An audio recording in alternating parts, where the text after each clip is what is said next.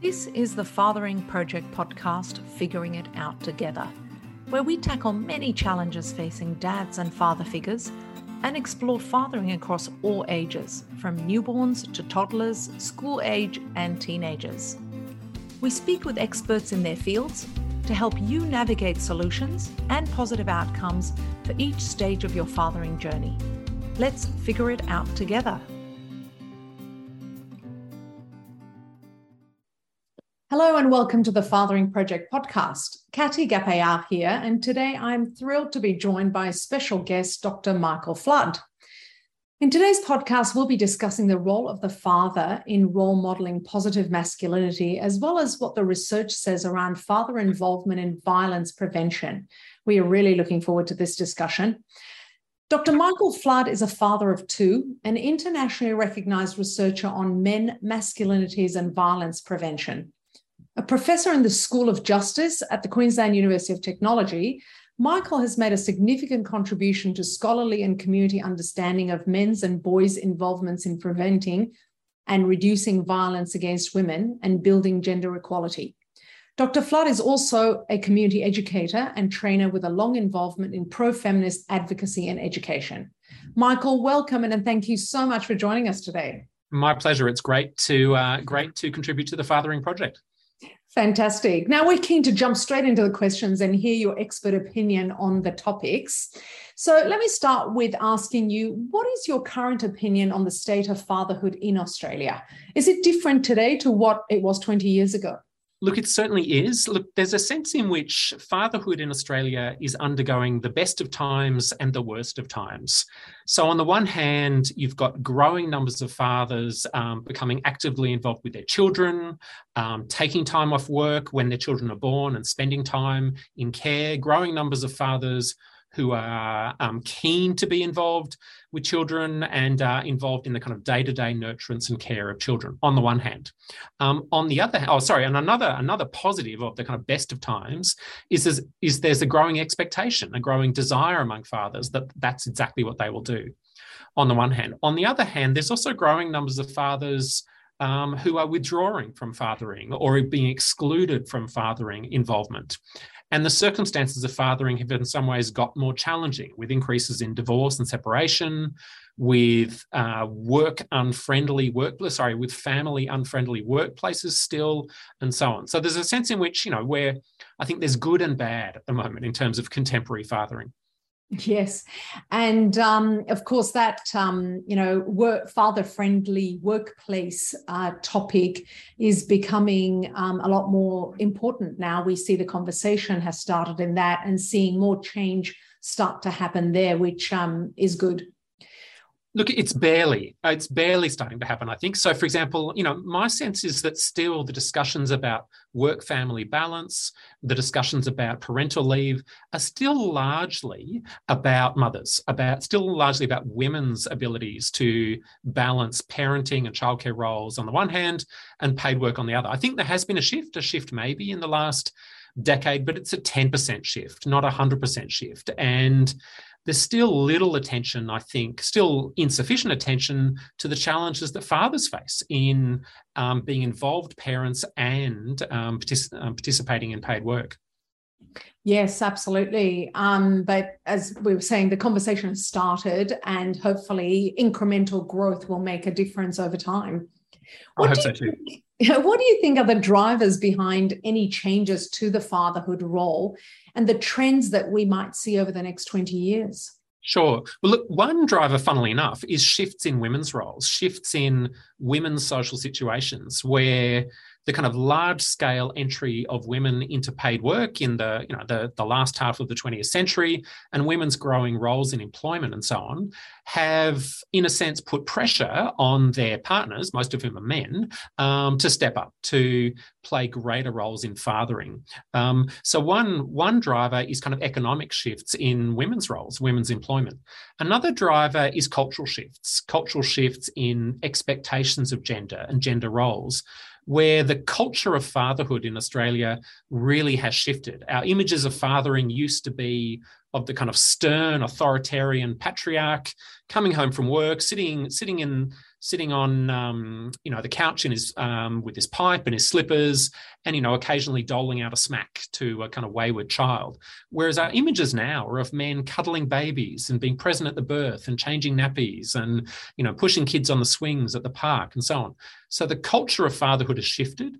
The conduct of fatherhood, our actual behaviour, has shifted less. And there's not been a massive increase in men's involvements in parenting in the last few decades. There's been some increase, but it's not been massive. And that's not because fathers aren't interested or are lazy. It's because the economic and political obstacles to parenting involvement are still very much alive. So, I think there's two drivers of shifts in fatherhood. A third driver is growing attention to masculinity, growing attention to how we socialise boys and the messages we give boys and men about what it means to be a man. So there's a growing public conversation about toxic masculinity. Now, I don't like that phrase because I think the phrase too often suggests that there's something fundamentally toxic about being a man. And that's not what the phrase is meant to mean. It's meant to name one specific version of how to toxic that's limiting for men themselves and harmful for others, for women and children. But that growing conversation about masculinity does include a growing conversation about men's roles as fathers and men's contact with children, and of course about how we raise boys. And I see that as a very productive development. And as you say, exactly, that the typical Aussie dad tends to be seen as very masculine, the strong, silent type, which is probably role modeled by many of our sporting characters and individuals. Is there a connection between masculinity and fatherhood? And is that connection the same across different cultures? Yeah, great question. Just before I answer that, just to comment on sporting dads, one thing I've been really pleased to see, again, in the last decade or so, is growing numbers of male sports players, footy players and others, bringing their kids onto the field or onto the side of the court and, cuddling their little boy or little girl, as they accept their award, or speaking about their parenting and what it means to them as part of reflecting on their roles as elite level sports players. So, I'm not saying that, every male sports player has somehow instantly become an involved dad, but it has been really heartening to see that, in fact, a kind of breaking down of some of those rigid stereotypes of uninvolved parenting. But you asked about the connection between masculinity and fatherhood, and there's very much a connection. So, for example, there are kind of stereotypical ideas about being a man that are still alive and well in Australian culture. The idea that to be a real man is to be strong, to be tough, to be in control, to not be involved in caring work or domestic work, to not show vulnerability or empathy, and so on.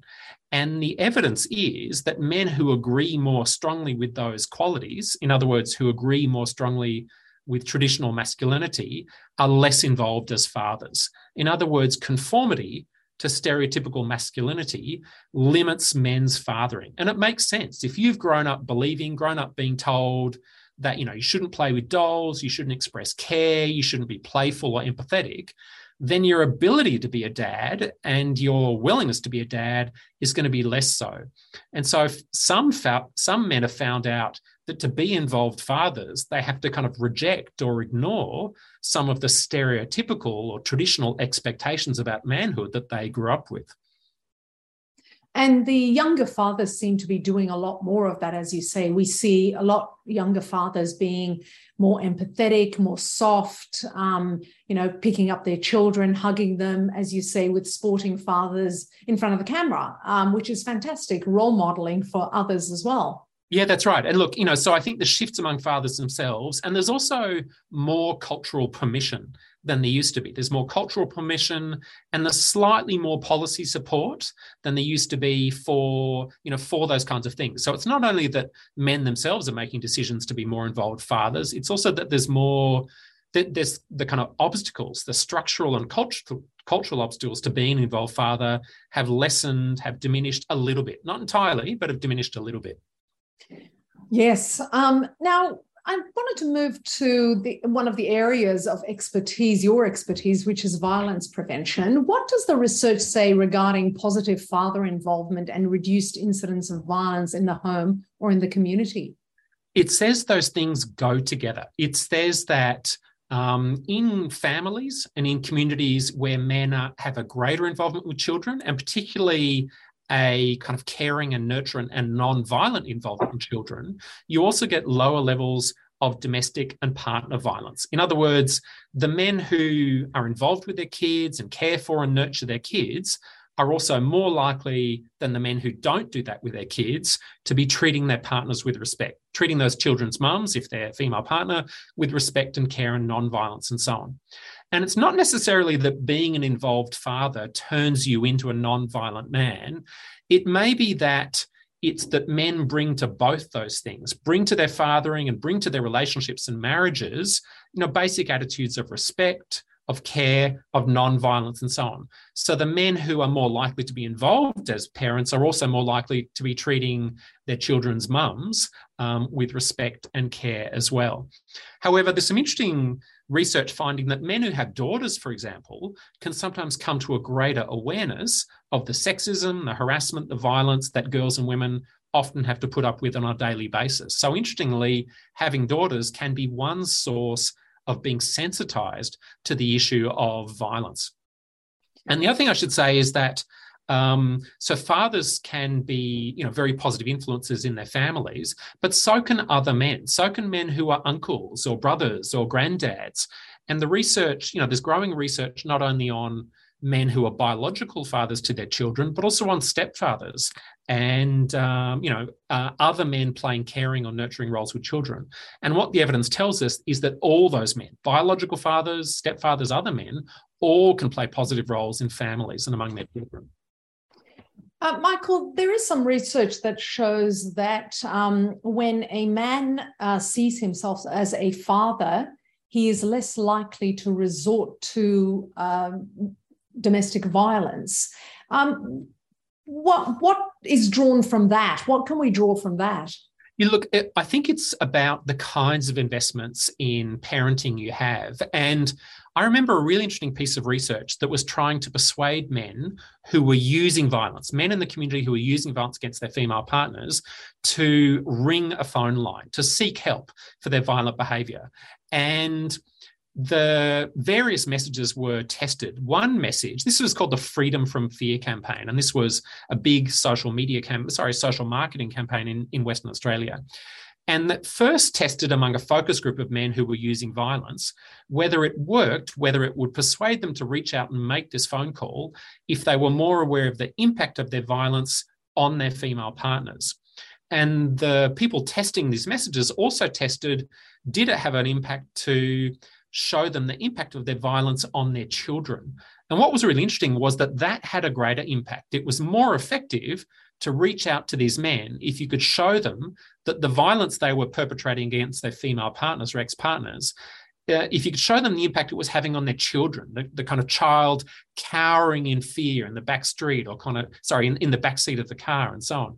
So in other words, for some men who are using violence already, it's realizing the impact of that violence on their children that is motivating. It's kind of depressing that for some men, it had less impact to highlight to them the impact of their violence on the partners themselves. But nevertheless, it was encouraging that it was motivating for those men. And for men in general, non-violent men, who are the majority of men, I think being invested in your role as a father, as someone who plays a significant role in your children's lives, that can be powerful in then motivating you to be a positive influence directly on your children, and a positive influence in terms of how you treat their mothers, how you kind of role model respect and care and non-violence in your day-to-day treatment of your wife or your girlfriend and your children. Yeah, a few years ago, Michael, I came across a virtual reality program that when you were in it, you were placed as the child in a domestic violence situation. And it was incredibly powerful to perpetrators and also victims to see how the children who are the victims of domestic violence, of course, feel when something happens around them. And it was very effective in getting through and engaging men who do use domestic violence.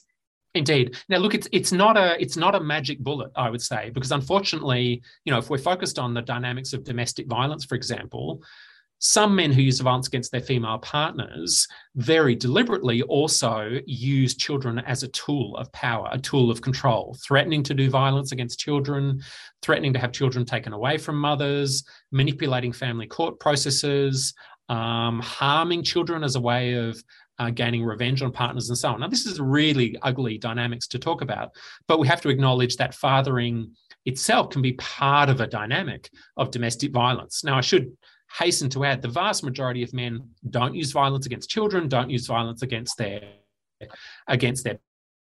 men play positive roles in fathering, but we have to acknowledge that adult women, they may also be using violence or other forms of coercion or control against children as part of those destructive dynamics.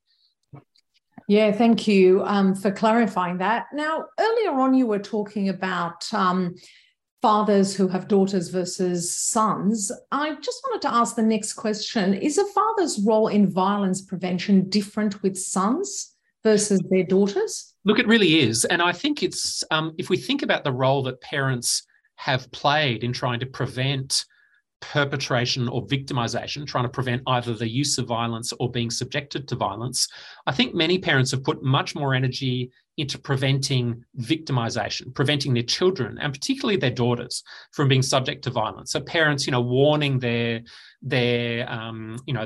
teenage girls about, where they go, or about, drinking alcohol, or watching out for predatory men, or being careful about how they dress and so on. And parents in general have put far less energy into encouraging their boys and young men to treat others with respect and care. So in other words, they've spent more time, to put it very bluntly, teaching girls how not to get raped than they have teaching boys how not to rape. Now, of course, boys themselves can also be the victims of rape, of sexual assault and so on. But there's been less attention to boys than girls in this regard.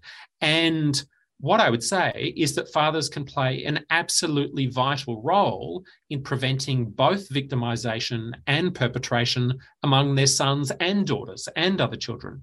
So with sons, for example, I think fathers have a particularly important role to play in talking to sons about, treating their girlfriends or indeed their boyfriends with respect and care, modeling consent and respect and so on in their relations with those boys' mothers, showing those boys, this is what a healthy relationship looks like. Talking explicitly about sexual consent, about always making sure that the girl you're with or the guy you're with is happy with what you're doing, And I'm thinking here about conversations with 16-year-olds and 17-year-olds. With younger boys, the conversations are different. With younger boys, they're much more general conversations about respect, about care, about, not being mean to your sister, for example. And I say this as someone who's got a 17-year-old son and a 12-year-old daughter. And so these are live conversations in my household about encouraging both of them to treat each other with respect. And certainly with my older child, conversations about sexual consent, about healthy relationships and so on. And I think fathers have a particularly vital role to play for a few reasons. One is that it's often mothers who do that. It's more often mothers than fathers that have conversations about sex, about relationships with either child. And that's a shame, because fathers can play key roles in that.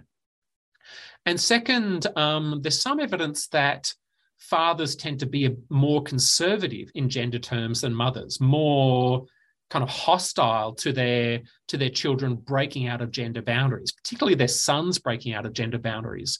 And that can actually feed into violence in some ways. If we teach our sons that they must be kind of rigidly masculine, they must avoid showing weakness or vulnerability, they definitely shouldn't be gay or hang out with gay people and so on, then we can feed into the kinds of attitudes, the kinds of sexist and traditionally masculine attitudes that can then, down the track, feed into those boys using domestic or sexual violence, or indeed, being violent to, people they perceive as different or less than them.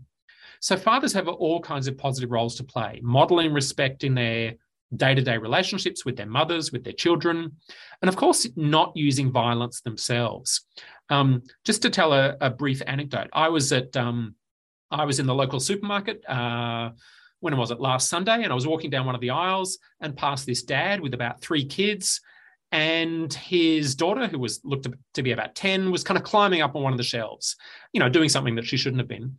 But he grabbed her really roughly. He grabbed her by her arm and kind of ripped her off the shelf, jerked her roughly off the shelf, and was kind of, speaking to her in a really kind of aggressive way.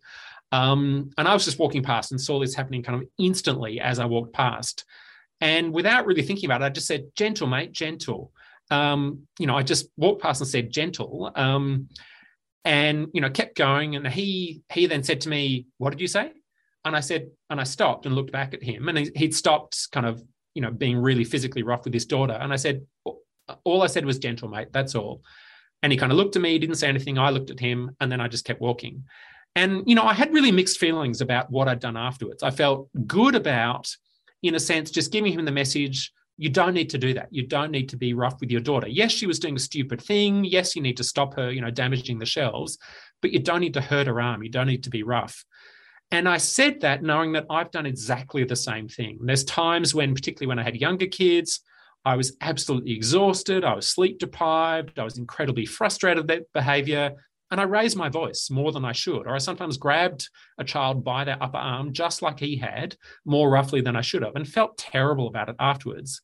And so I suppose I was just trying to say to him, be gentle. You don't need to use violence to do that. But I felt bad about it too, because I also felt like saying to him, mate, I've been there. I've been exactly there. I know how hard parenting can be. Of course, it's easy to behave like that.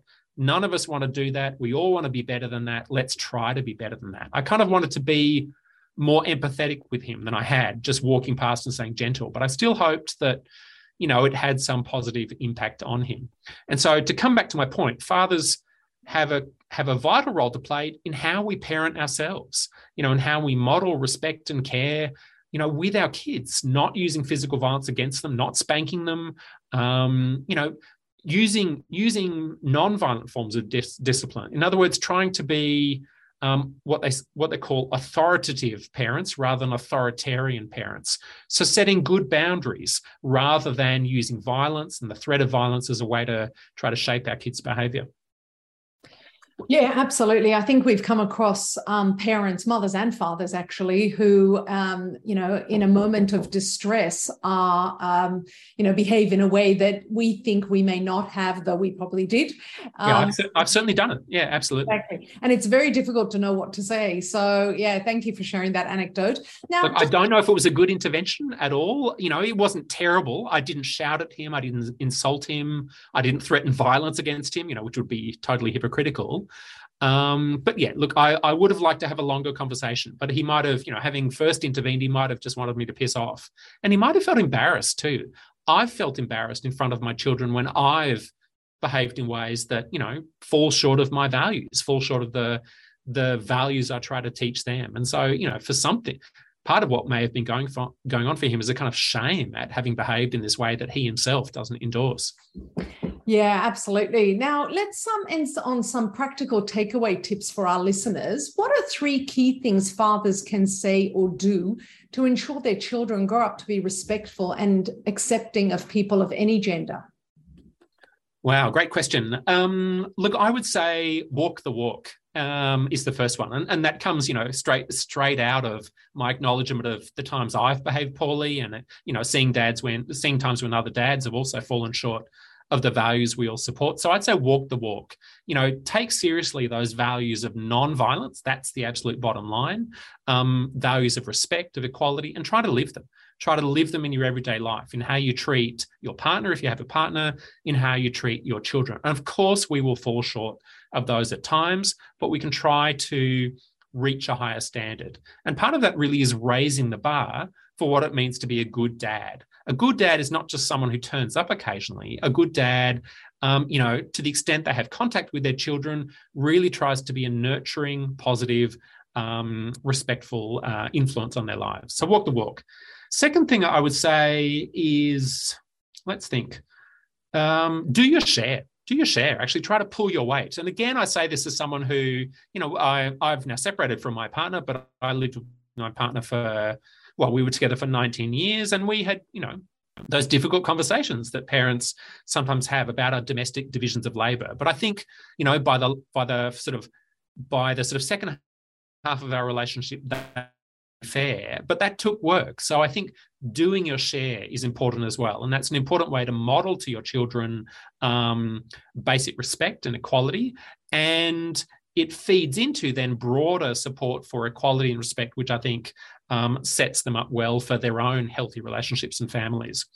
And the last thing I would say is talk about gender. Talk about gender with your kids. So, for example, I talk with my 17-year-old about porn. And I know that he's looked at porn sometimes. I know that, virtually every boy or young man will encounter porn.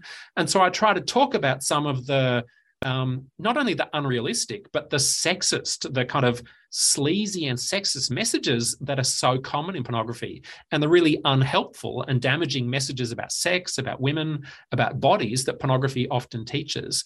And they're not conversations that he relishes. He doesn't say, "Dad, I'd really love to have a long conversation with you about porn." Although we do, sometimes he welcomes them, but try to have those conversations. With my 12-year-old, they're different conversations. We're talking about all kinds of things, about gender identity, about sexual diversity, and this is sometimes coming from them as much as from me, but also about respect, about what a healthy relationship looks like, and so on. So I think talking about consent, about nonviolence, about respectful and healthy relationships is a third key thing that fathers can do.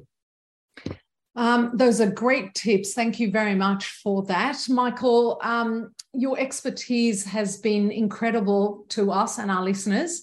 It's been great discussion and so incredibly important for us to hear the research as well as the anecdotal evidence and your thoughts. Fathers and father figures play a key role in this space and in shaping their children's lives, boys and girls. And all of this is a great reminder of how they need to behave themselves and role model themselves to, create the world they want their children to live in. Listeners, as we mentioned, Michael has incredible expertise in this space. Something that might be of particular interest is his recent work on the Man Box study. The link to this will be up on the Fathering channel. Thanks again, Michael, and we hope to have you back again soon.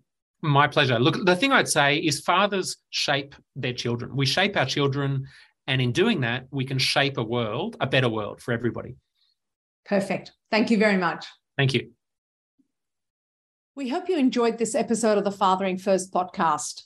If you like what you're hearing and want to give us some love, share it with your friends and leave a review on your preferred podcast app. If you're feeling extra generous, you can also donate to help us continue to change children's lives through fathering. The link is in the description. Thank you in advance.